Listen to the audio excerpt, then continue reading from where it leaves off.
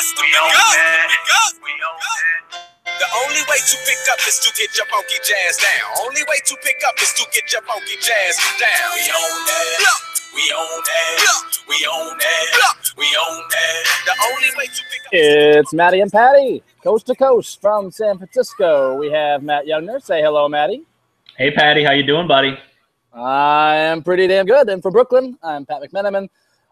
Thanks to his podium game last night, Shump has earned the unsolicited honor of introducing episode 2 of the Matty and Patty podcast with his playoff anthem, The Offs, which I discovered earlier this week in a blog that was totally ripping on the Cavs and ripping on Iman Shumpert. Sorry, excuse me, Iman Shumpert. It's one of those blocks I have, Matt. I constantly say Iman. Why would I say Iman? Iman?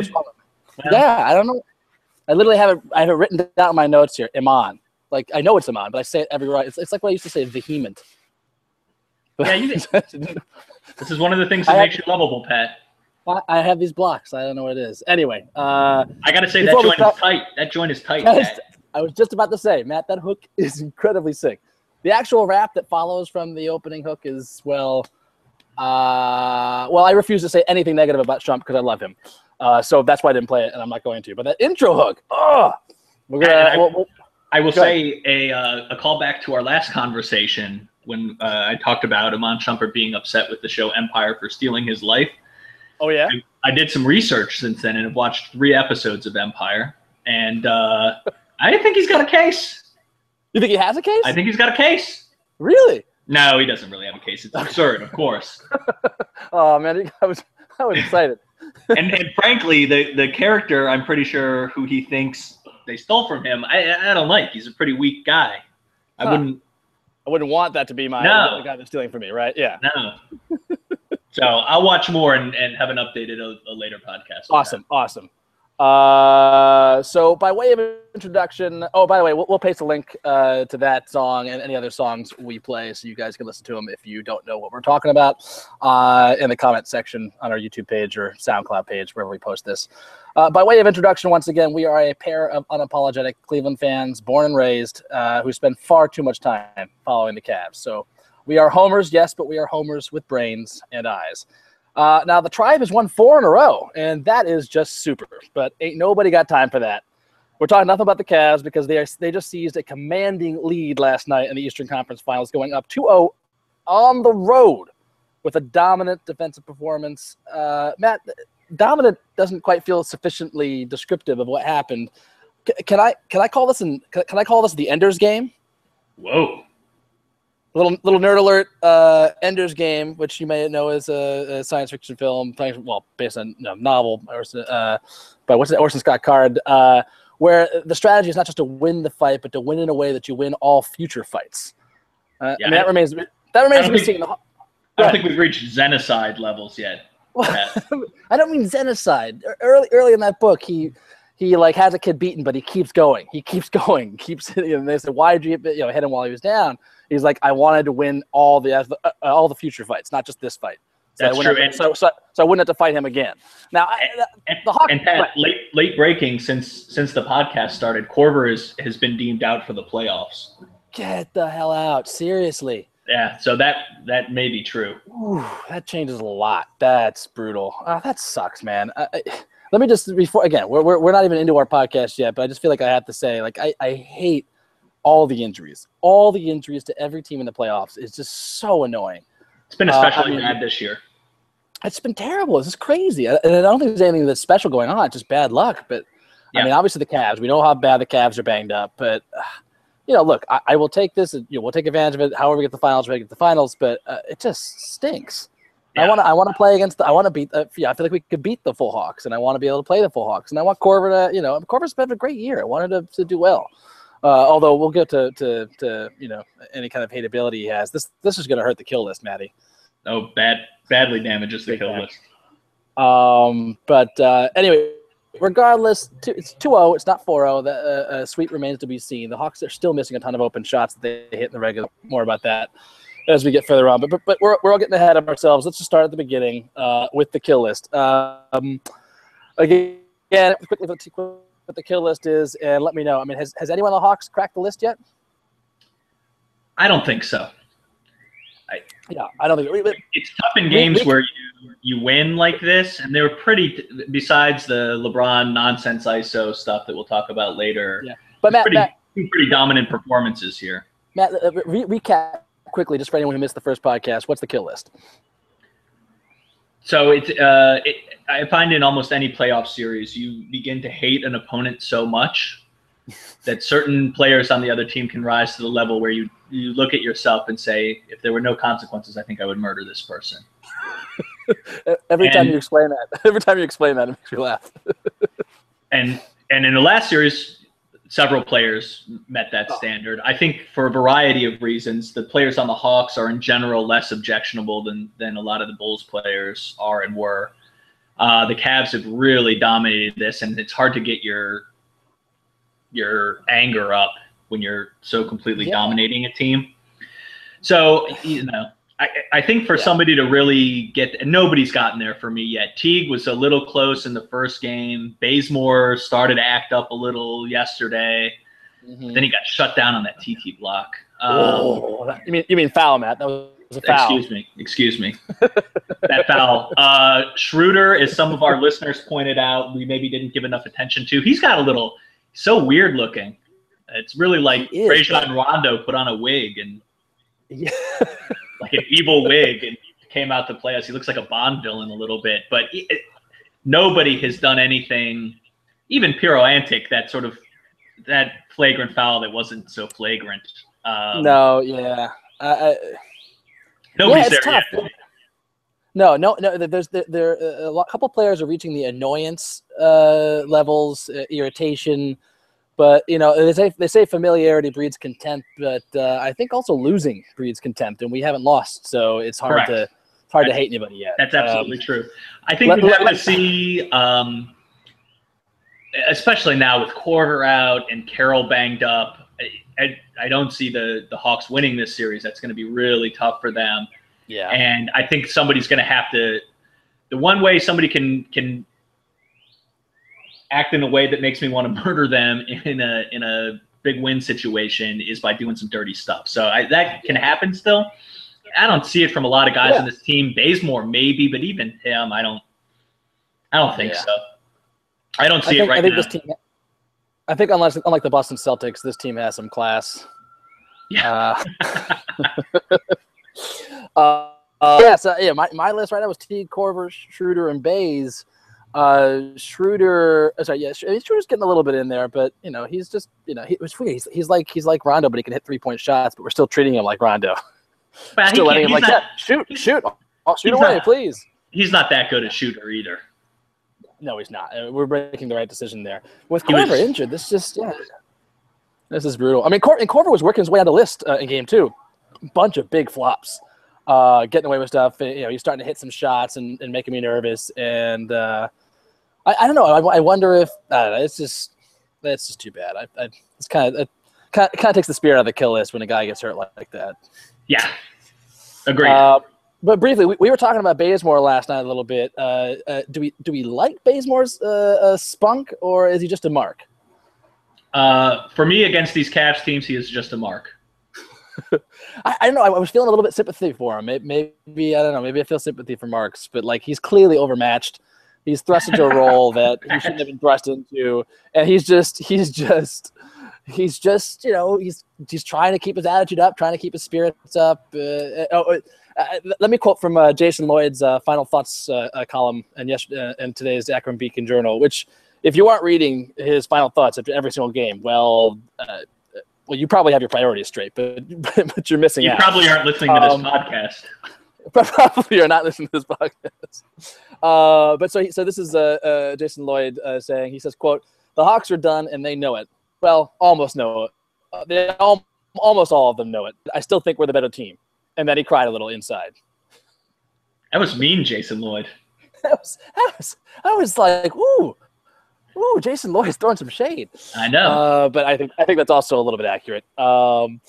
Briefly, before we move on to looking at game logical order here and look at game 1 and then game 2, I have a quick theory as to why, beyond the individual players, I have a quick theory for why our kill list I mean, look, these Atlanta Hawks are a prolific offensive team.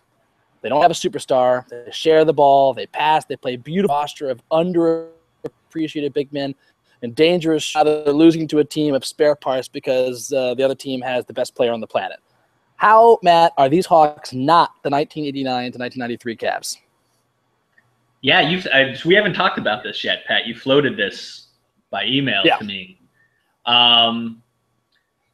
So first of all, they're just starting, right? This is the first year they've really been any good. Last year they were okay, and Horford was hurt, and they added some pieces. So they'd have to sustain this, and I don't know. They've got big free agents after this year, so I don't know if they'll have the time together to do that. Those Cavs teams were thwarted pretty consistently by the Bulls year after year in the playoffs. So I think that'd have to happen a bunch more times. That's true. I don't know that there's player-to-player comparison. You know, like there's no Brad Daugherty or Larry Nance or Hot Rod on this team. I feel like the two of them were underappreciated in their day in the same way Millsap and Horford often are. They're both good guys. I mean, obviously Daugherty's a different league of player. He's a true center. He was like a 7-footer, wasn't he? 7'1", something like that. Sure. Or was he 6'11"? Yeah. Can't remember. Yeah, he was before his neck surgeries. Had a bunch of 3-point shooters from Mark Price, Craig Elo, Steve Kerr at one point. We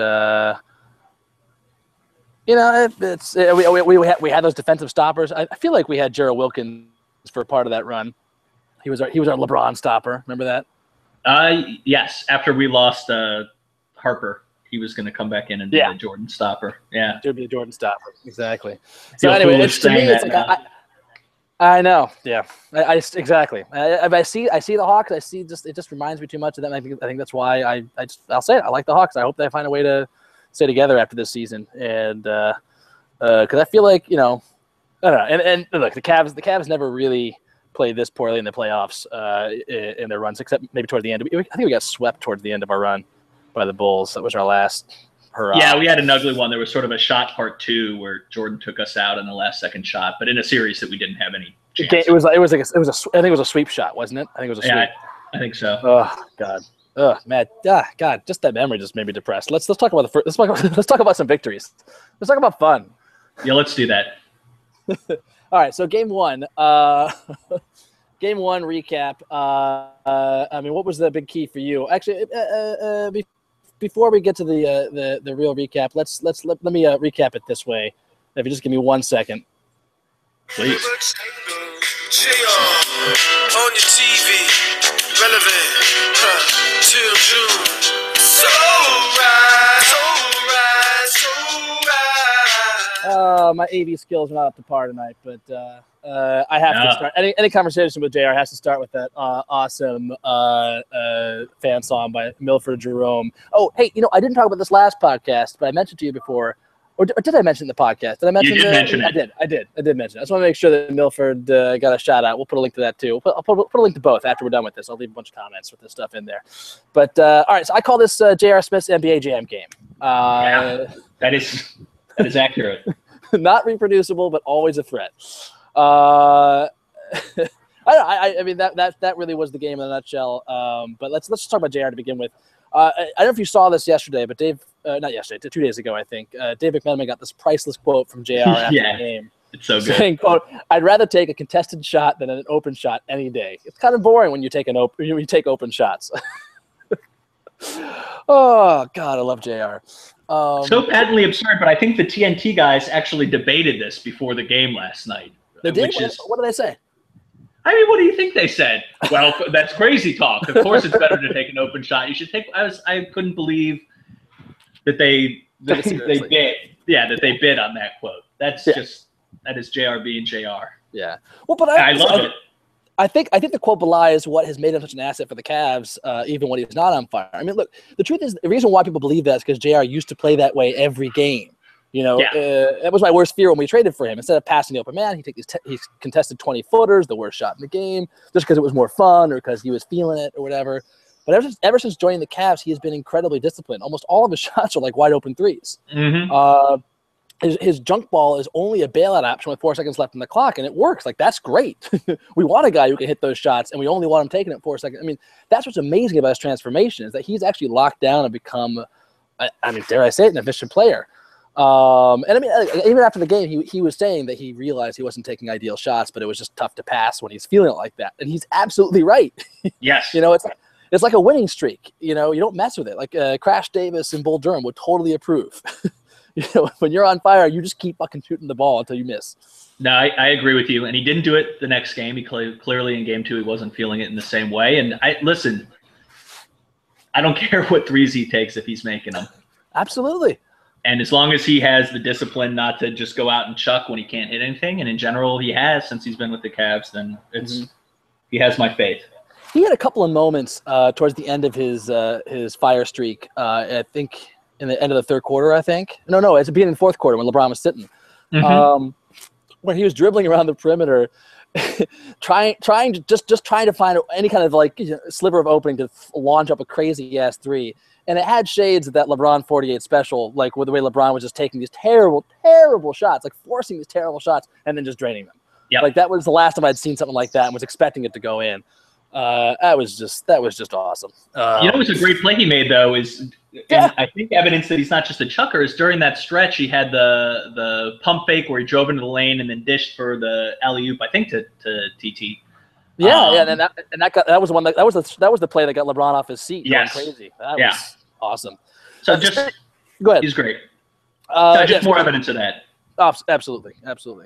And speaking of LeBron, quickly, I think he's the other key to that game one. Look, he played a great game going up to that point when JR went off, and then he came in to finish the game, and he nearly single-handedly blew it because, as Zach Lowe put it in his piece yesterday, he reverted to caveman 1-on-5 basketball because he just knew Millsap couldn't guard him. So, he couldn't guard him, but he can apparently goad LeBron into bad basketball decisions.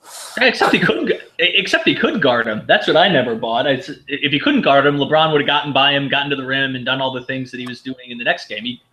He contained that. I thought that's true. But he funneled LeBron into help really expertly. I think that was why LeBron was, and that's why LeBron kept doing it. I felt like. Aside from the fact that Millsap was giving him a little shoulder on the chest here and there, which is great basketball on Millsap's part. He was getting in LeBron's head a little bit. It's funny. I have a lot of respect for Millsap, and we'll talk about what TT's done to him. I think more in when we recap game 2. But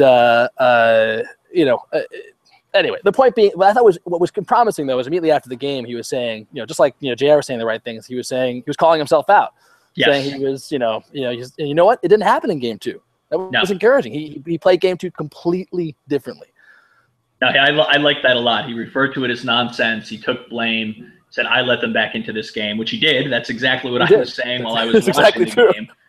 I was really glad to see him take ownership of that and admit the mistake, and he did not make it again in game 2. Totally.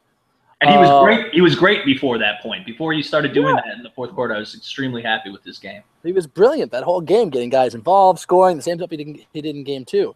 Of course, he did have the dunk at the end, which was just awesome. With Kyle Korver in the Tayshaun Prince role of cowering. Yeah. The business decision. Yeah. as Grantland called it. Yeah.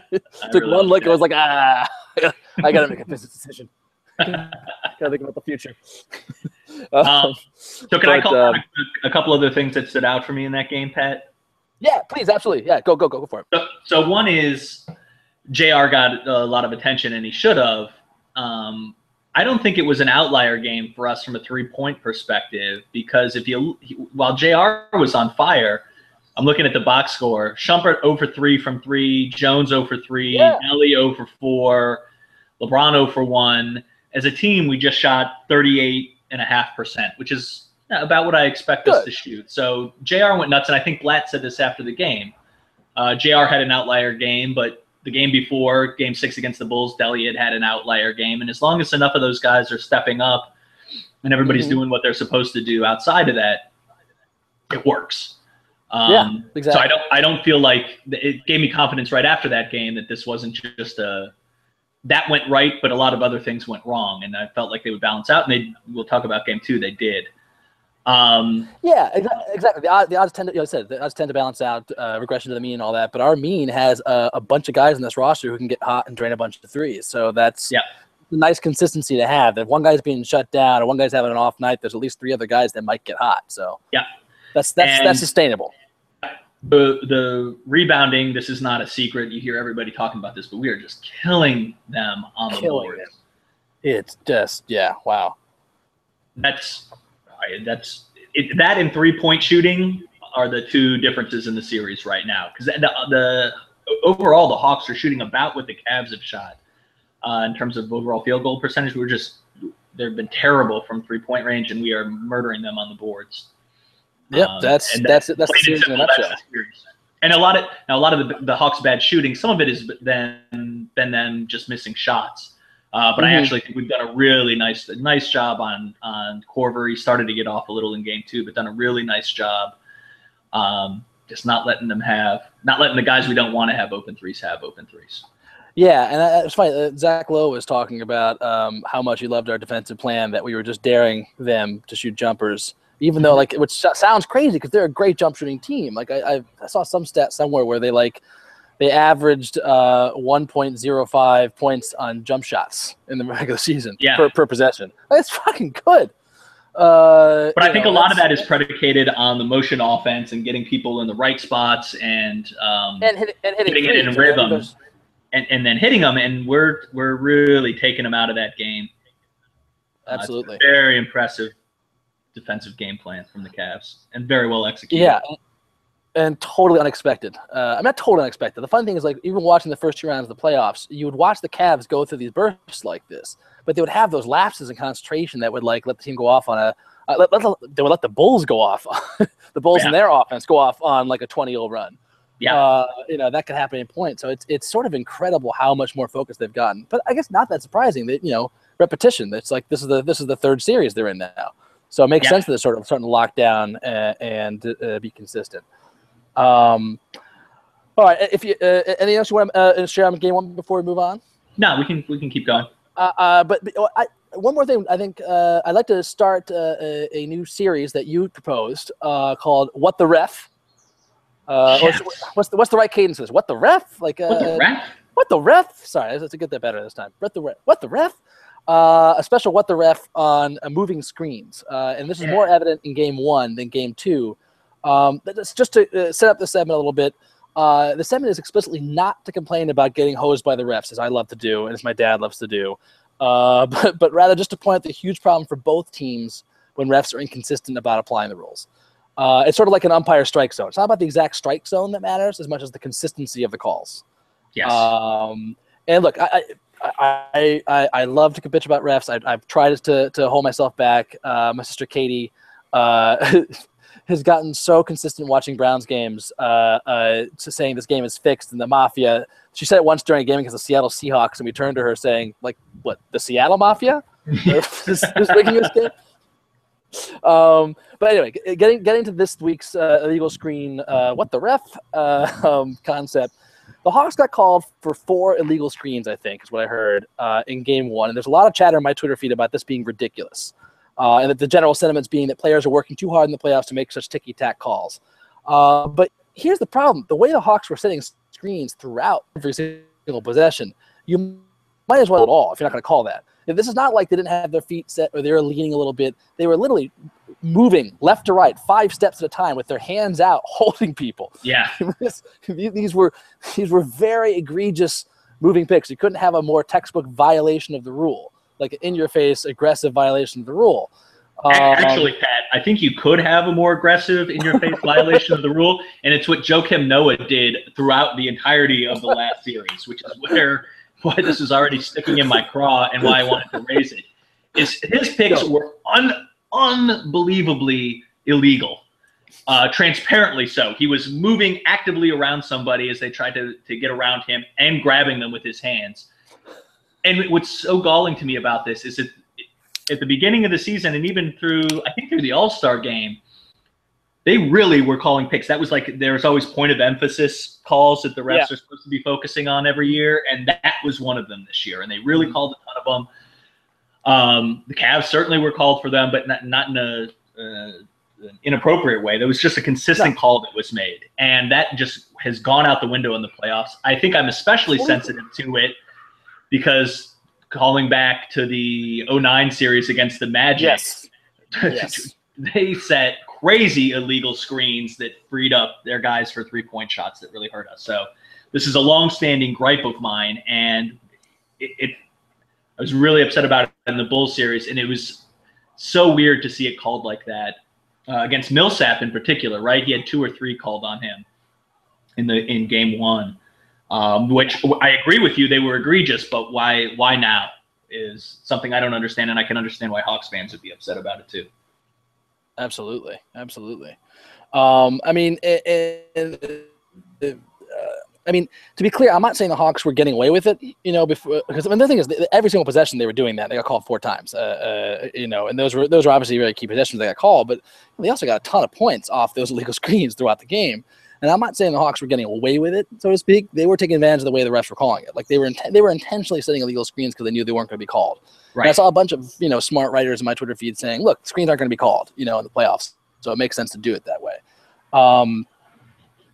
The Cavs just need to start running more moving picks. We need to start setting illegal screens to get our guys open. I was going to say, I don't think we take advantage of it hardly at all.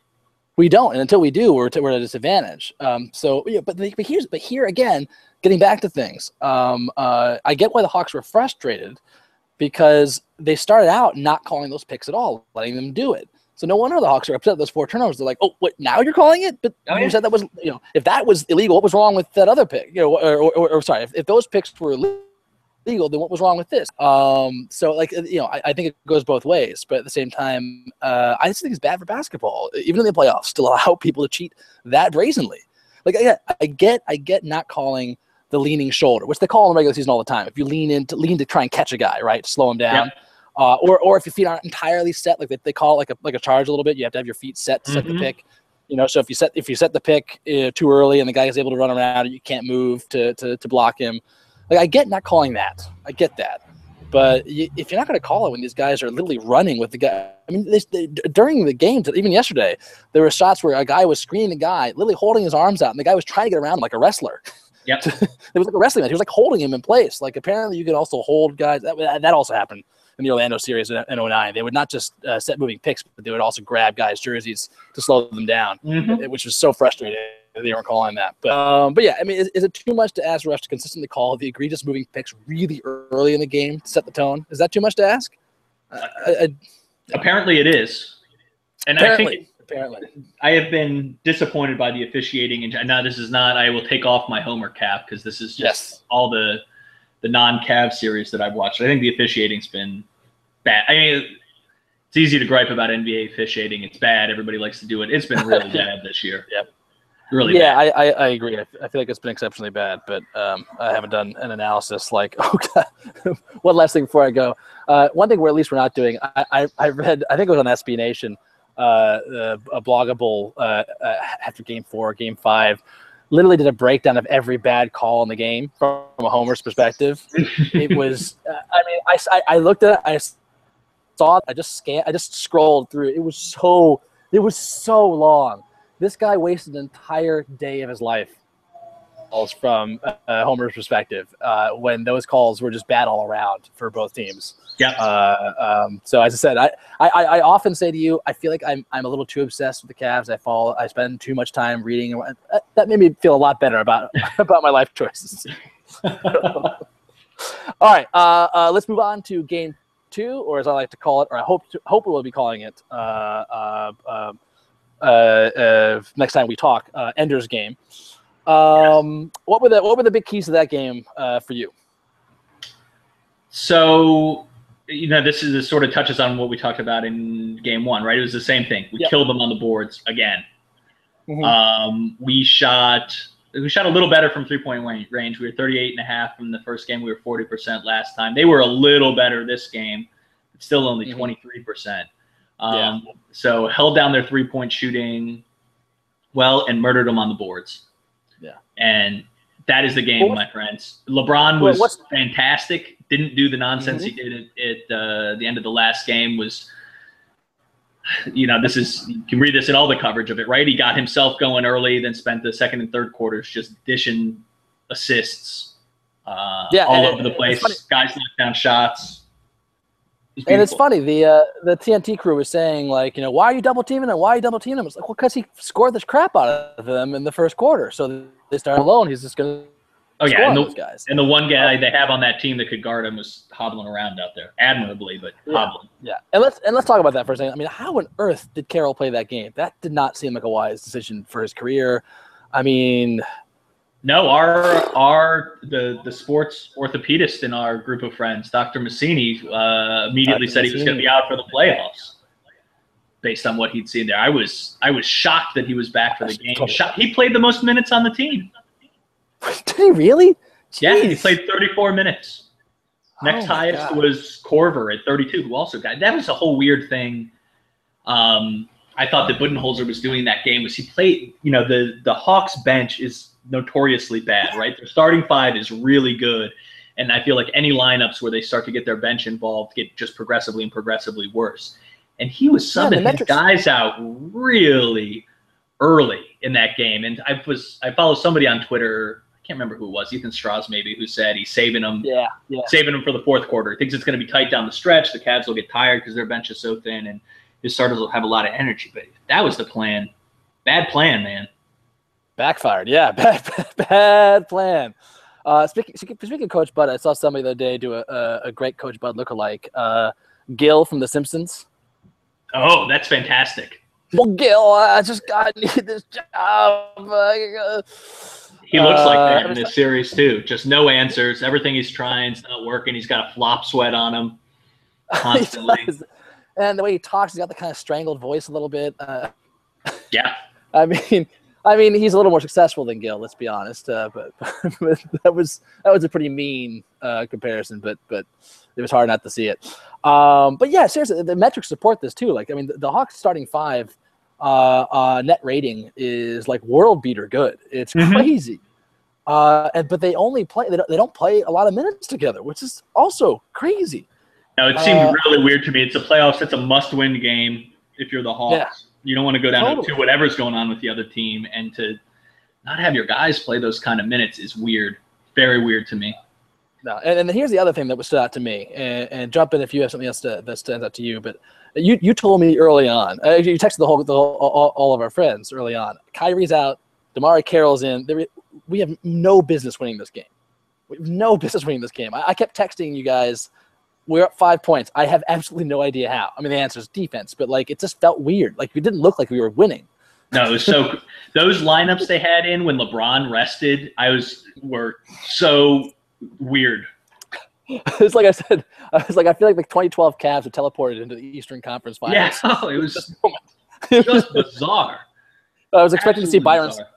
I was expecting to see Byron Scott in the sidelines with his arms folded, scowling. Yeah, thinking about playing golf. Oh my God! It was really impressive. I thought even after the first half, I figured that the Hawks were going to catch fire and come back, and we just were not going to have the firepower to keep up with them. And boy, was I wrong! That's the most impressive win I think I've seen in the LeBron era, honestly. Absolutely. Before absolutely. Early period or late period, whatever time he's been with the Cavs, that group of players to play like that and totally dominate that Hawks team was. That's definitely a signature performance by him. Having it was great. Also, that game having a mic the whole game, you could just you get such an appreciation for how goddamn smart he is, and it's just like it also makes it ridiculous. The whole LeBron calls plays. Well, fucking yeah, of course. Of course, he does. If I was the best coach in the world, I would want that guy calling plays in the court. Yeah, that guy sees shit. And Jason Lloyd was talking about this too, about how LeBron can see things. I think Blatt said after the post game saying LeBron can see things ahead of time. Everyone's joking, oh, LeBron's so clairvoyant. No. LeBron sees how they're defending him and goes, oh, this play's gonna work. And he'll do it. He'll say, I'm gonna get Mozgov on this lob jam next time down the court, and he does it. It becomes his detriment sometimes too. I think when you see him pounding the ball too much or making these bad passes, bad plays, that's where he thinks he sees something and doesn't. And I think that's what that is when he does that. But man, when he's on mentally, it's a sight to see. But yeah, I mean, so impressive. The other star performer here is TT. Beasting. Despite his troubles from the line, which actually made the game a little bit closer in the first half than it should have been. We should have 2 or 3 more points then. so nasty on the boards, and his defense he's completely outplayed Paul Millsap throughout the series. Unbelievable, too. Shut him down. The block on Bazemore was awesome. So good. And everybody recognized immediately that it was a clean block too. That Weber went so nuts watching it was very satisfying. Tristan's reaction to the bad foul call was so perfect. The instant with the foul was called, he just turned, raised his hand up to the fans, and smiled like, that was the fucking best block you've ever seen. Oh, yeah. And just walked around, smiled, and it was like, no big deal. It was great. I mean, look, it helps when you're up that big to smile about it, but that was a great reaction. It sort of reminds me about how he was reacting when he was getting those cheap shots at the end of Game 6 against the Bulls. He just got right up. First he got upset, then he got right up and said, "Nope, go play basketball. Let's go play basketball." Now his attitude is great. I think we saw this too. Someone was talking. I think it may have been Jason Lloyd again, pointing out how much more communicative Tristan has been in the backcourt on defense, in a way that he hasn't been before, which I didn't know. But it's just, because that's what defense is. Defense is constantly calling, talking, shifting, because you don't have eyes in the back of your head, but your teammates do. And when you're watching more than just your guy, that's, as a team, you then got 10 eyes on the court. It's great. So, defense, Shump, which we haven't, we played him at the top to honor him, but we didn't talk about him enough. I mean, his clutch shooting, his defense, it's funny. He's great. I don't know what else to say. I Shump him so much. Yeah, it's so funny to think about this team, right? Like at the beginning of the season, I wouldn't have been shocked if he told me the Cavs were in the Eastern Conference Finals and up 2-0. But if he told me they were doing it with no Love, no Kyrie, and defense first, basically, I wouldn't have believed you. I wouldn't believe it either. Going into the season with all of our guys, my attitude going in was, if we don't make the Eastern Conference Finals, it is a huge failure and terrible. I don't think that's a problem. I think we are gonna make it, but we could always choke. We could always choke the Bulls. But with the Hawks, I'm pretty sure we're going to beat them with our full assortment. I'm talking about with Love and Kyrie and LeBron. Mm-hmm. I'm pretty sure we're going to beat them. But I can also see I need to see us play them well. I wasn't sure we could actually beat a team. Started playing in the playoffs in the Bulls, so that was that changed things a bit too. And I always thought finals time or whatever. I'm not gonna talk about finals. We'll worry about that when we get to it, if we get to it. Which I don't know. It's feeling less and less like an if at this point. But I'm a Cleveland fan, so yeah. Let's not jinx this, Pat. No, I'm not. I'm always prepared for us to blow it. And I'll talk about that more when we preview games 3 and 4. But let's move on from game 2. Before we get to the preview, there's a couple more things I want to talk about. Wait, one thing, Pat. Go ahead. One more thing. That's worth pointing out. That was so weird, and I think I saw a GIF of this in somebody's recap of the game.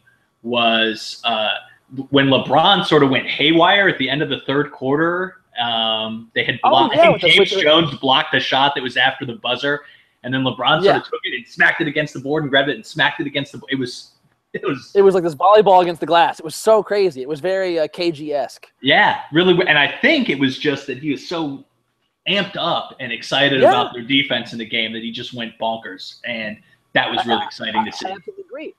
Because also, like a couple minutes earlier was that awesome TT block that got called a foul that everyone's going crazy about. I could be wrong. I feel like he also no. I feel like that monster block on a Millsap post up was earlier in the game. I can't remember. Yeah, it was earlier. You know what I'm talking about? Yeah, that was earlier. Still, I loved it. I loved it. It's great to see him, because this was the criticism of him throughout the year, right? That he was in what did he call his mode? Chill mode. Chill mode. And chill not mode. totally engaged, and he took a lot of crap for that, and I get why.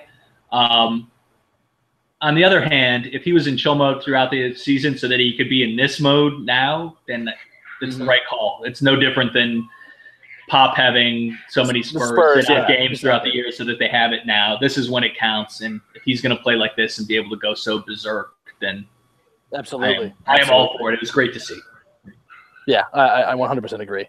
All right, moving on to this piece that you pointed out to me that I had missed. It was a great piece in Grantland on Timofey Mozgov, a little profile on him, which again I'll post in the comment section beneath our podcast. This was just a fantastic piece, man. Why don't you start? Because you found this first. I loved it. I mean, I don't want to spoil it for people. They should go read it. Mozgov is a character. We talked about players' wives last week, yeah. Or last week that he got married to a Russian woman at a drive-through chapel in Las Vegas. It's so funny. He's got a clown school Instagram account, and then the stories about him growing up. His dad was like a really good professional handball player. That's right. And Mozgov, which is sort of common. I think Dirk Nowitzki's dad was a really good handball player too. That's just something we don't understand in America.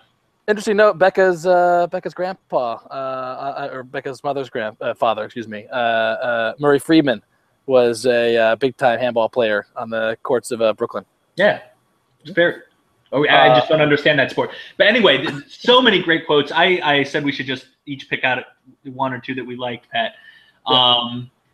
You go my first. first one is early on in his life when he's just figuring out that maybe he should play basketball because he's starting to get a little tall. They say before long he realized his life would be basketball or bust. Quote from Mozgov, I didn't do shit in school. I was so bad. I was so bad. I love the idea of picturing him in a classroom, just getting agitated, having no idea what to do, sitting at a desk that's way too small for him, breaking everything that he touches. So funny to me. What was that Cardell Jones tweet that got him in trouble? The first one?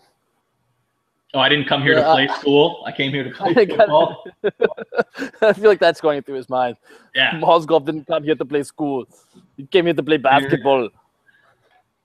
And then my other favorite, unless you have one that you've got teed up. No, you go first. I want to make sure I don't cover yours. Go with yours. My other favorite is that, so they tell this story. He went to play basketball, and then his family moved for a little bit, and he grew up a little more, and then came back to St. Petersburg to play at their Olympic school. And coaches who hadn't seen Mozgov since he departed hardly recognized him. One said, "This is Mozgov? He was small as fuck 2 years ago." I love the casual swearing. I feel less bad about how often I dropped F-bombs in the first podcast. Although I've cleaned my mouth a little bit. You fit right into the Russian basketball program, Pat. I should do a blat sabbatical. A blatical. A sabbatical. The ones that caught me, I'm going to go to my third one first because it reminds me of the Russia stuff. So they talk about the Brew Garden commercials he did, which if anyone hasn't seen them yet, I mean, you just have to see these. The commercials has him standing in front of a plate of food. He just throws them off the table and says, "Get that weak stuff out of here." And then goes through his spiel. But apparently, Brew Garden's Liz Haynes, the well-endowed waitress that was in the second ad that they did together, her quote of him was, "He was really hungry. He kept eating all the food and apologizing for that." I mean, the picture I have is like the secret to Timo is that he lives life and plays basketball like he might be sent back to Russia at a moment's notice. Yes. There's a gulag waiting for him somewhere. I mean, I know he visits home all the time, but it's like he thinks someone might take it all away from him in a flash. Yes. This food, it might not be here in 5 seconds.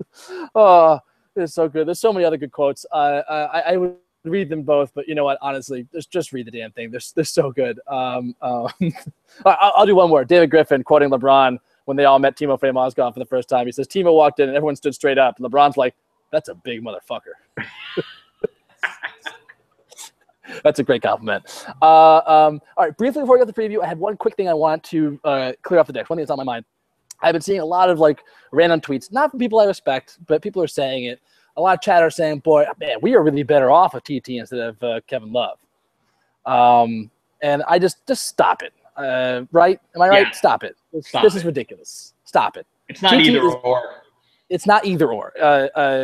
TT is fucking awesome, but Love is a max player. I mean, for God's sake, I mean, we got criticized for this last week when I mentioned that TT might be a max player. I'm not saying he is a max player.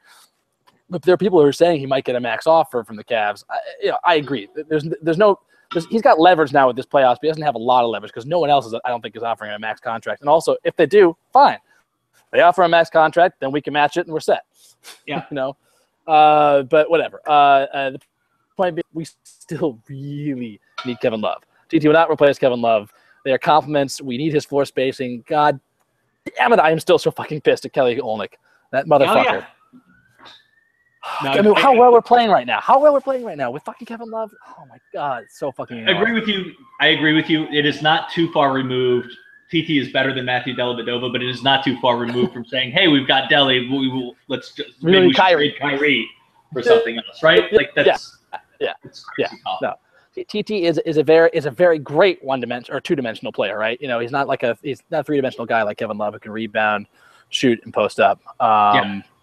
So anyway, but also just by the way, just before we go, assuming Gilbert signs off on the tax bill and Love resigns with this, I mean, can you imagine this front court next season? Kevin Love, Timo Mozgov, Tristan Thompson, and Anderson Varejao. Love it. I love it. All your rebounds all belong to us. Yeah, it is. I don't know how we lose the rebounding battle with those four guys. All right, so let's move on to the final part of this. Let's see if anything else to add to that brief interlude. No, I think that's it. It was, the one thing while we're talking about Mozzie, it was nice to see his jump shot start falling in game 2. That was something he'd shown flashes of when he first came to the Cavs, and had sort of gone away from it and had looked awful in the playoffs prior to this. He was missing badly. So if he can drop in a couple jump shots a game, that's good for our spacing and just good for points. We still points are hard to come by for us, and whatever we can squeeze out of him is really helpful. And if that's a couple 15-footers a game, that's really great. Very, very Big Z-esque, I would say. Mm-hmm. Yeah. Very nice. All right, so game 3 and 4. Game 3 is Sunday night, tomorrow, 8:30 p.m. I think the big question, the only question for the remainder of the series at this point, especially with the terrible news that Korver's out, is do we sit Kyrie for the rest of the series? I don't even know if it's a choice. It doesn't look like he's healthy enough to play. And I feel like we kind of – I honestly don't know if it's a choice. I think we ought to just I think they have to just sit him the rest of the series. Yeah, this gets into some weird stuff that I'm not equipped to fully answer here, which is like the team aspect of playing through injury, right? You hear, if you listen to Jalen Rose-Ever, he talks a lot about this, right? Like you just you're being hurt versus being injured, and what you can play through, and you need to gut through that, and your teammates expect you to go through that stuff. And I intellectually, I guess I understand that, but I don't fully know where Kyrie is in that cycle. I don't know how his teammates feel about it. The feeling I get is not that guys are like he's being a huge wimp and not gutting this out. I think he's done that throughout the Bulls series and the first game here, and it seems like it's just reached a point where it's too much. And on top of that, there's nobody to hide him, at least previously. Maybe that might change now, but there wasn't a good place to hide him against the Hawks on defense. No, and they went small with that Schroeder and Teague backcourt, where either of those guys were getting by him no problem. And even chasing Korver around all those screens, that would be the first place you'd hide him, and you can't do that. He was really a liability. I think that's one of the reasons they sat him at the end of game 1. Mm-hmm. They just couldn't. Yeah. They couldn't play much.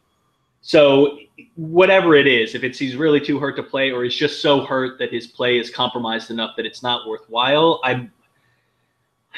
Listen. We talked about being Cavs fans and how nerve-wracking that is, and I am neurotic enough that I worry when we get up 3-0 in a series that we're gonna be the first team to ever lose, having been up 3-0 in a series. That is our fate. That's the kind of thing that would happen to us. So that's how deep and pathological my issues are. With Court, I think you got to think about it now. I don't think you play him tomorrow night. I'm with you. I think only because the biggest reason being I've seen what he can offer out there even before his injured knee. If all he can really offer us is spot up threes, that's pretty much it right now. You can't play defense. He can't really penetrate the defense that effectively. And whenever he penetrates the defense, he's putting his knee at more risk. If all you do is spot for spot up threes, James Jones can do that. I love Kyrie, but I think we got to sit him. We can't really think about playing him until it gets to an elimination game if it comes to that in the series somehow. I think we have to try and rest him up some more, because playing him now anyways is going to be you'll get half of Kyrie. I feel like every day that goes by you get more of Kyrie when you need him. Right. So being up 2-0 at home with a formula with the Hawks as wounded as we are. I think we got to like our chances of being able to close this thing out without Kyrie and hope that he gets right in time for the finals. Yeah. It makes me nervous. I got to say, it makes me nervous. Charles Barkley going into the visiting locker room after the game and telling the last reporter on to turn out the lights because they're not coming back. I had this in my notes. I had this in my notes too. He also is punking ATL fans. He was talking every Phillips Arena worker he saw as he's walking out. He would say, "See ya, not seeing you next year." Like, it's just so he was going out of his way to troll ATL fans. He's also doing his best to jinx us. So thank you, Charles. Fuck you. Yeah, that stuff. I hear it and listen. Everything points to that, right? The Cavs have more or less dominated these first two games. Mm-hmm. The Cavs are certainly banged up, but have shown they can deal with it. The Hawks are starting to miss some critical pieces here. I still feel like the Hawks, just what we talked about in the last podcast, Pat, before this series, that they're capable of playing at a really high level. And maybe it's just that the Cavs defense is so good that it stopped them, but I feel like they could go nuts from 3-pointers per game and get their act together. And our offense is still really capable of drying up and being nothing for a little bit. And so I'm still nervous. It'd be foolish to say that you think the Cavs are going to lose this series at this point. And I do think it's probably the smart thing to sit Kyrie. And if you can get him 2 full weeks of rest before the finals start, that's a great thing. But there's there's that little part of me, Pat, that's a Clevelander that is waiting for the only in Cleveland thing to happen here. So I will always be on guard against that. That said, I'm willing to put it in its place and do what seems like the smart thing here, which is try to go with this way. That second game was basically Kyrie insurance, right? You have a game to screw around with at home. Yeah, exactly.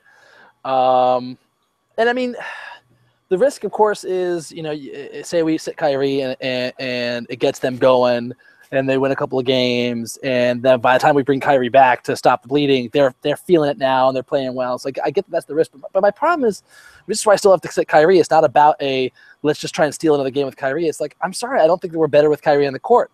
If in game one, I think he's just not. He can't play the level. For example, I don't even know that the Hawks should be putting DeMarre Carroll out there. I don't think DeMarre Carroll was doing them any favors. Maybe he was with the metrics. I don't know, but I was watching him out there, and I was like, this guy can't do it. It's just like Kyrie. He's got to adjust his 3-point shot because he doesn't have lift on his knee anymore. Mm-hmm. It feels funny. He's playing weird because his knee's fucked up. He shouldn't be playing. I feel like Kyrie shouldn't be playing. They just got to get right, and both teams just got to kind of gut it out. But here are the notes I left before I realized that Kyle Korver was out too, which definitely makes it a steeper hill for the Hawks to climb. But here's why I don't think a sweep is guaranteed. I mean, all of the things that we're saying right now about the Cavs over the Hawks could have been said about the Houston Rockets in round 2 with the Clippers. I mean, they were beaten by the Clippers without Chris Paul, almost lost a second game without Chris Paul. Yep. Right. They almost went down 2-0 at home against the Chris Paul-less Clippers. And the Clippers only have like a 6-man rotation. I mean, yeah, they're thinner than we are. Yeah, exactly. And they were down 3-1. No one gave them a chance. They were down nearly 20 points in the third quarter of an elimination game. I went to sleep looking forward to Eclipse Warriors Armageddon series in the WCF. Sounds like a World Championship Wrestling. Yeah, for sure it does. Sorry. But then Josh Smith goes off a step-back three as well. James Harden sat out against the 6-man Clippers rotation. Like, that makes no sense on any planet of basketball that happened. And then the Clips were done in Game 7. I mean, that can happen. I felt it stronger when Korver was still there, but like these guys can get really crazy hot, and we don't have enough offense really to keep up with it if they go Nova on our defense. Because our defense is predicated on giving them those jumpers, right? Yes. And living with it. If they start nailing those, getting super hot, yeah, they'll beat us. I could see us easily losing at least a game. And I don't think it's guaranteed it's a sweep, but we certainly do have it in us to pull off a sweep naturally, as everyone's saying. The second reason why a sweep is not guaranteed is Cleveland.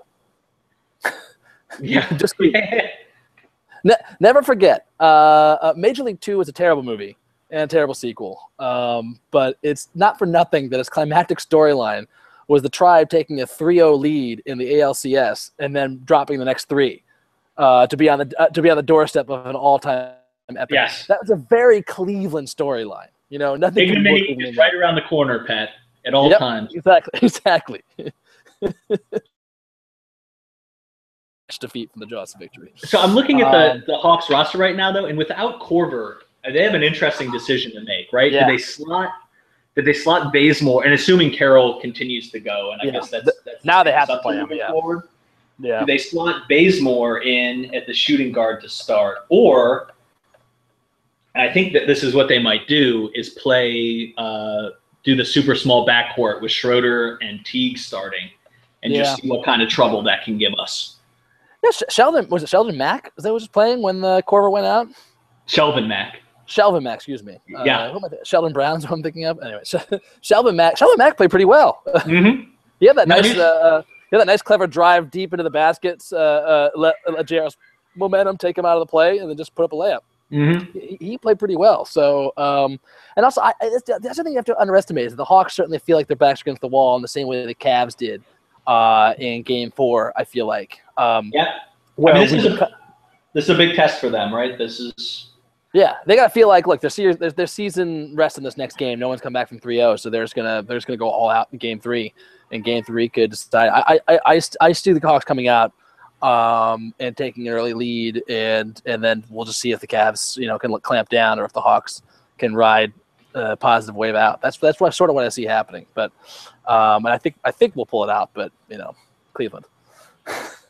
Yeah, it'll be really interesting. That small backcourt has the potential to give us a hard time. And honestly, that's probably even more reason to sit Kyrie if he can't, because he cannot stay in front of those two guys, and you need Deli and Shump to try to do that. Exactly. And going back to my preseason keys to the series, which I think were less sophisticated than yours, which were predicated on rebounding and three-point shooting. Mine were, again, we need either one of 2 or 3 things: LeBron or Kyrie going Nova, the bench mob, someone on the bench mob going Nova, or the playoff Hawks to show up. So far in these 2 games, I think you've gotten 3 of 3. 3 of 3, exactly. All 3 in all 2 games. So, but honestly, it still only takes, I think, 2 or 3 to win going out. So I like our chances. Yeah, I think you got to feel pretty good right now. I said Cavs in 6. I don't think I want to pick a sweep, even though that seems most likely. So I think I'll revise the Cavs in 5. Mm-hmm. Yeah, I said Cavs in 6. The playoff Hawks showed up, and they've showed up so far. But with also the injury and also just how we're playing, if we keep this up, that'll be my new caveat. I like to give predictions with caveats, so I have an excuse when it goes wrong. Of course, that is the coward's way. If we keep this up, well, I have nothing if not a playoff sports coward. If the Cavs keep this up, I see us winning in 5, which is that one game is for Cleveland. It's just Cleveland. Yes. We're going to drop one game because we're Cleveland. It's always good to bake that in the cake for us. Yeah, exactly. You got to bake that in. We're going to give up at least one game because Cleveland. That was the bank shot game against the Bulls. Yeah. So, yeah. All right. I think that's all I have to say. You? Nah, I think that's it. Things are feeling good right now. I don't want to get ahead of ourselves and start thinking about the finals. We'll have time to do that if it comes. But looking forward to a good next 2 games, and maybe we'll plan to talk after that. Yeah, I was just gonna say, I think our next Maddie and Patty podcast should come after Game 4, because we'll either know, there either will be some adversity to face by the Hawks, or we'll be talking about something else. So yeah, Let's try and do this after Game 4, and we'll see where the Cavs are at. That sounds fantastic, Patty. All right. Well, we're coming in at a clean. I think we're at a clean hour here. So fan time. I told you, no podcast under my watch is going to go under time. No, there's no way. I will ensure that we go long. All right, that does it for the Maddie and Patty podcast. The second episode is in the books. Until next time, number 2. Until next time, this is Maddie and Patty saying, all right, see you, Maddie. Take care, buddy.